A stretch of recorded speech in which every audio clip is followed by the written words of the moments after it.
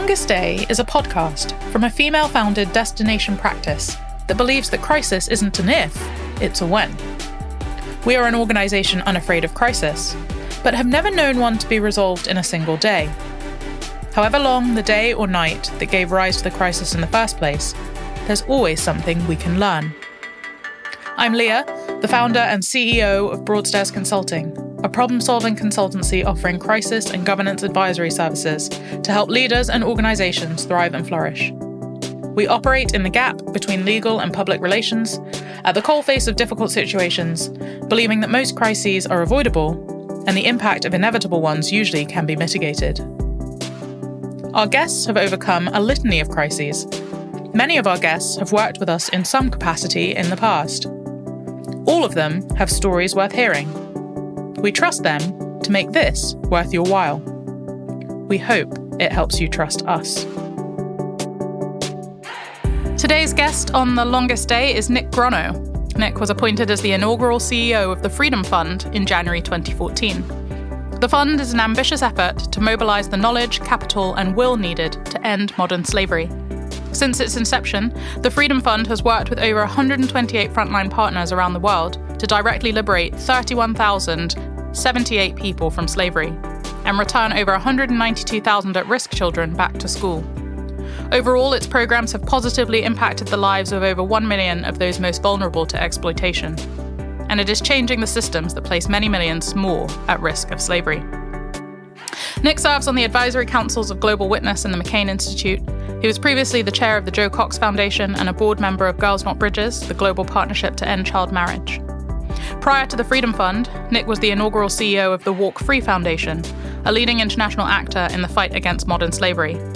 Before Walk Free, Nick was the deputy president and chief operating officer of the International Crisis Group, the world's leading conflict prevention NGO, headquartered in Brussels with offices in over 20 countries. Nick is a lawyer by background, and prior to ICG was Chief of Staff and National Security Advisor to the Australian Attorney General. He has a law degree with first-class honours from the University of Sydney and a Master's in Public Policy from Princeton University. Well, Nick, thank you for joining us and welcome to The Longest Day. Leah, it's lovely to be here. So, perhaps you might like to tell us about your longest day. Sure. So my longest day was September 11, 2001. So happened that I was in New York that time. I'm Australian. I was on a study tour. I was working for the government. And so I was there when the events unfolded. I was actually, everyone that had access to a television was on TV after they heard about the first plane hitting the World Trade Center. And I was then on the phone to the State Department and we were kind of talking about, was this an accident? You know, everyone has these stories. And at that very moment, the second plane hit the World Trade Center. So we both ended the call, realized, this wasn't an accident. It was an attack. So that was the start of my longest day. And how did you and your responsibilities unfold as the day went on? Yeah, so I wasn't strictly there in a work capacity. It was like a study tour and I was going to meet various officials, but it very quickly turned into a work trip for me because I was the Chief of Staff to the Australian Attorney General. Within my portfolio, I had responsibility for national security matters. I had been planning to go to Washington, D.C. a couple of days later.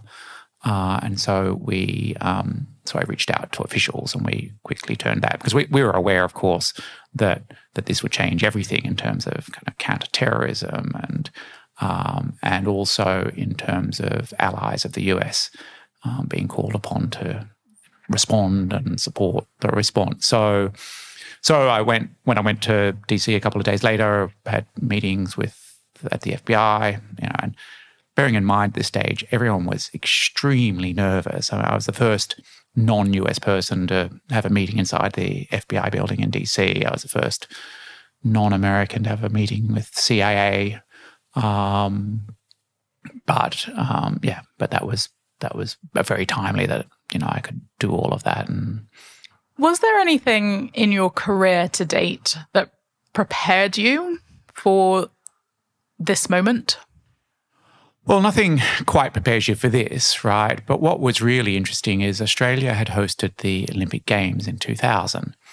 And the Attorney General, my boss, was responsible for Olympic security. And we were acutely conscious of terrorism risk, right? We were doing lots of scenario planning. What was quite striking to me is Australia was thinking about the risks of kind of Islamic extremism, terrorism, before much of the rest of the world was, because we had a terrorist group as Jemaah Islamiyah up in Indonesia. So we had been kind of concerned about potential risks. We had done planning exercises that involved the Prime Minister, the full cabinet, the military, the police, emergency services. So certainly wasn't prepared for anything like this, but immediately that kind of training and thinking kicked in. It made me aware of just how well Australia had been preparing for risks a couple of, a year or so earlier. I often like to assume that the likes of government departments, FBI, CIA, are extremely well-versed to respond to a crisis, although we've had the biggest experiment so far with COVID. What did you see in the people that were around you who were having to respond to the events that unfolded on September the 11th? And what did that show you about yourself?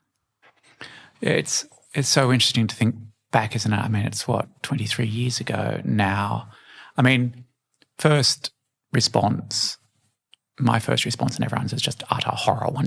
It was this very slow dawning that it was an attack, as I said, because it unfolded over the two strikes and then news coming in about the Pentagon and the plane that went down, and just a sense of shock, and then it plays out. I remember many things. I couldn't see the World Trade Center from where I was staying at the Australian Embassy, the residence in New York. And we couldn't see the World Trade Center, but you could see the plumes of smoke. And then 2 or 3 hours later, you could see people trudging covered in dust because, of course, all the public transport was closed down. So people were trying to get away and walk home. But it was also a really weird time because shops were open, right? But there was no traffic on the street. So you had this bizarre experience of walking through Manhattan in the middle of a day, walking up and down First Avenue, Second Avenue with no traffic whatsoever. And then the people around me, it just so happened that I was staying with some other professionals. So the Australian ambassador to the UN, John Douth, immediately understood that there'd be a lot of coalition building, outreach, and was just on the job straight away. And the Australian ambassador in DC was a guy called Dennis Richardson, who had previously headed up Australia's domestic security intelligence service. So he was as well prepared as anyone. And it was him that was saying, right, let's schedule meetings with CIA, FBI, other officials, and all the rest of it. So the direct response, I thought, my very limited experience, of course, I wasn't back in Australia, but I know from my experience of the training through the Olympic security process that we had the mechanisms in place. It's not always like that at all, right? It really isn't. And I can't imagine what it would have been like in those first 24, 48 hours in DC, for instance, where you're just struggling to comprehend what is going on and terrified that there are more attacks underway and, but also trying not to panic the population and all of these things. It's kind of crisis response on a scale that's really hard to comprehend, isn't it? Absolutely. And I happened to be in Washington, D.C. then. I was a junior in high school, right. And my dad was supposed to be in the Pentagon that day, right, as I mentioned earlier. My question is this. It's easy to presume that a crisis will pass as quickly as it has come, but more often than not, it's a marathon, not a sprint. How long did it take before you and your team were able to exhale? I don't know if I can answer that because, it was the beginning of a process, wasn't it? It fundamentally changed everything in terms of security and a lot of it for the worse. It was inexorable kind of steps from there to Afghanistan, Iraq, and Australia was very much on the front lines of this. I left government about 4 months later. I'd stayed to get through an election and so on. I was due to go to study in the US. And I'm quite glad that I left government then, because it led, Conservative government Australia lent into a much more securitised approach to everything, right? To borders and to engagement in Afghanistan and Iraq. And it's understandable why that happened, but I kind of look back and think there was almost a kind of innocence pre-2001 in terms of the infrastructure and the policies and a whole lot of things. So, and it's still playing out in some ways. Not as immediately, but I think for at least 6 months or so, there was just this intense response, right? Because there was the immediate response with Afghanistan, but everything else that went through it. So, some people probably haven't still relaxed since those attacks. You mentioned that you left government not long after. And obviously, 2001 was a really long time ago. You're doing some really exciting things now. How did you get from being a government servant to running the Freedom Fund?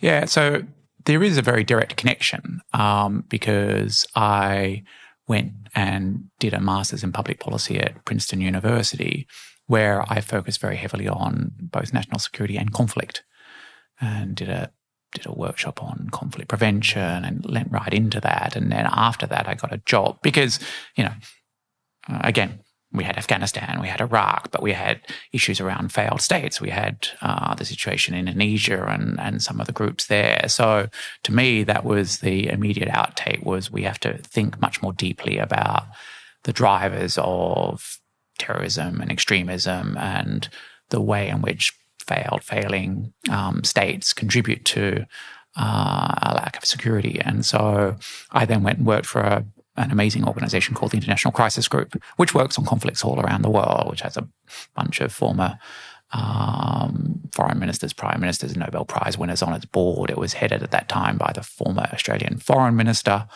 And so I spent 9 years intensively engaged in the work that Crisis Group does about deeply researching conflict on the ground and then producing a high-level, well-researched report and advocating to policymakers. It also exposed me to, one of the many horrors of conflict, which is slavery and trafficking, vulnerable populations that are horrendously exploited. I went to, one of my trips went to northern Uganda. I was meeting with northern Uganda and southern Sudan, meeting with former LRA combatants who were negotiating, but also meeting girls and boys who had been abducted and enslaved, either as sex slaves in the case of the girls and child soldiers in the case of the boys. And so that was my first direct awareness of or direct encounter with the horrors of modern slavery. And a couple of years after that, a few years after that, I was approached to lead a new organization working on slavery, which became the co-founder of the Freedom Fund. So not a long path, a long and winding path, but I can see very direct connections to the kind of the conflict, what I experienced in September 11 and where I've ended up.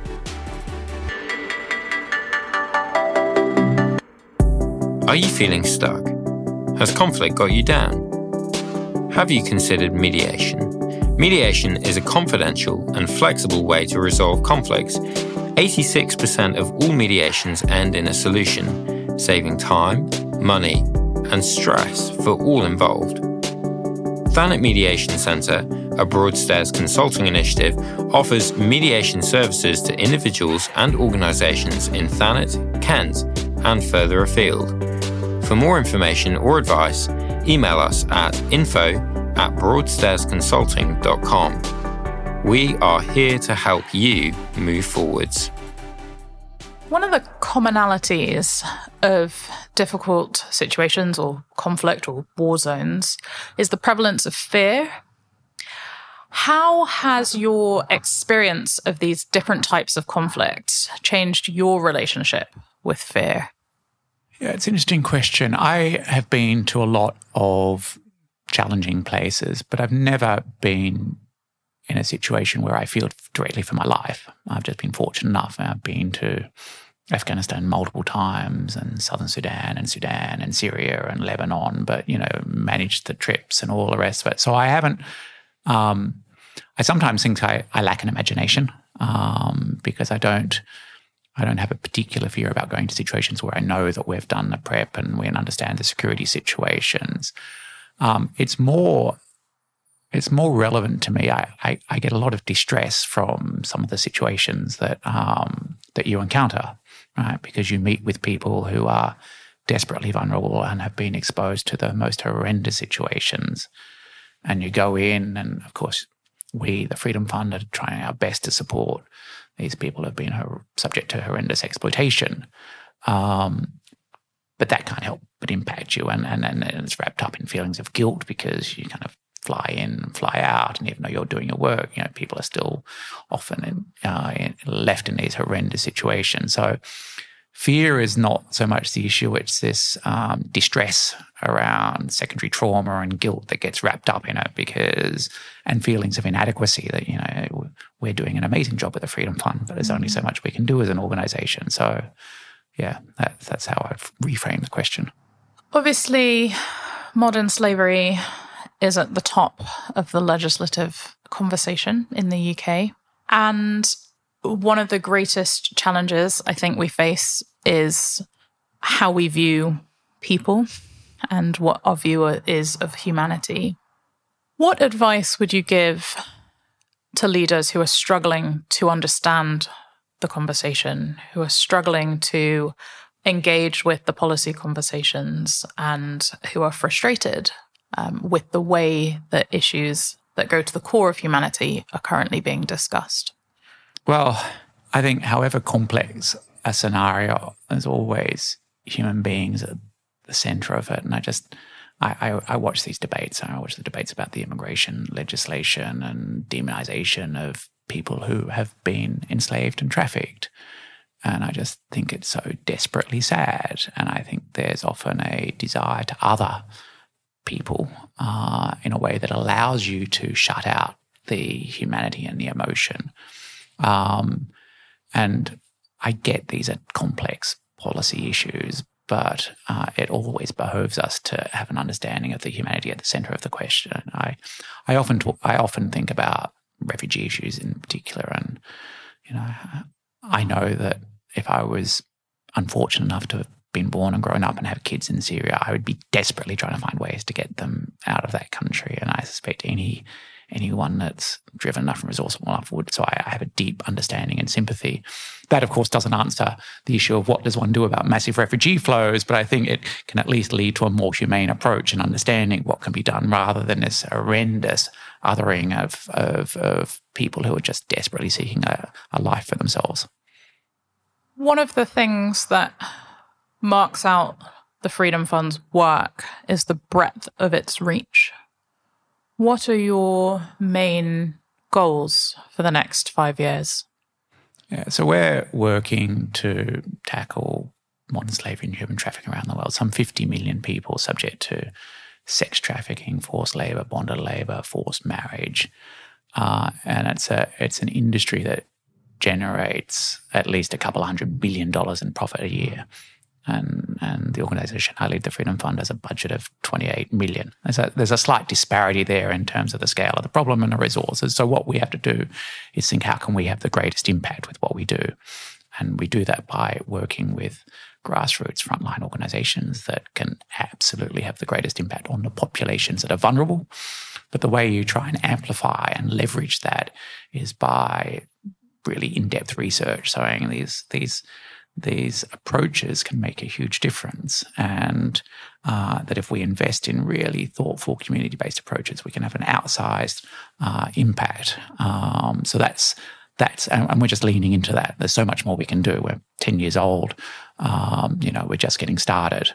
And we can shape others' approaches to slavery. That's always my ambition, shape the way governments approach it, shape the understandings, understand that if we invest at the community level, we have a better chance of supporting resilient communities, which then reduces, among other things, some of the demands for people to leave and move. And, but if you're cutting aid budgets and if you're, just closing your mind to these issues, you are not going to address the problem at source, which is what we need to do. Absolutely. If you had to condense the character trait that has helped you the most in your career from your longest day until now, what would that be? It would be a willingness to make decisions. And it's not always a good thing, right? I'm kind of unlearning some of this. But I've always been happy to take responsibility and make decisions. And I think for leaders, that always helps, but it can also be a very negative thing. And earlier in my leadership experience, I was kind of much more unilateral in my decision making, and kind of mistook decisiveness, or kind of mistook the need to make decisions as requiring me not to consult and bring others along with me. So it is a good trait, I think. It's appalling if a leader isn't willing to make decisions in the end, but you really have to do so by bringing others, consulting, getting the right information, ideally having a team around you. Yes, I wholeheartedly agree. And like all of these things, it's a double-edged sword, both positive and negative. At Broadstairs Consulting, we are incredibly passionate about food. And so we like to ask all of our podcast guests, if you had to live your longest day again, what food would you choose to fuel it? Yeah, it's a funny one, isn't it? Because I love my food too, but I kind of think in a time of crisis, I kind of lean into my comfort food. So, certainly on that day and any long day, it's kind of chocolate and caffeine, but it's also carbs and so I would not be opting for all the magnificent cuisine that I love, but probably just for pizza and probably some fries as well, just to power me through a very long. That is brilliant and not at all what I was expecting. Nick, it's been so great to hear the journey that your career has taken you on through different governments and different stakeholders and different countries that you've visited and people that you've seen and opportunities that you've had to impact many, many, many people who, but for the grace of God, go we. And thank you for sharing your experiences so openly. And it's been great having you on The Longest Day. Thanks, Leah. It's been a great discussion. Thanks very much.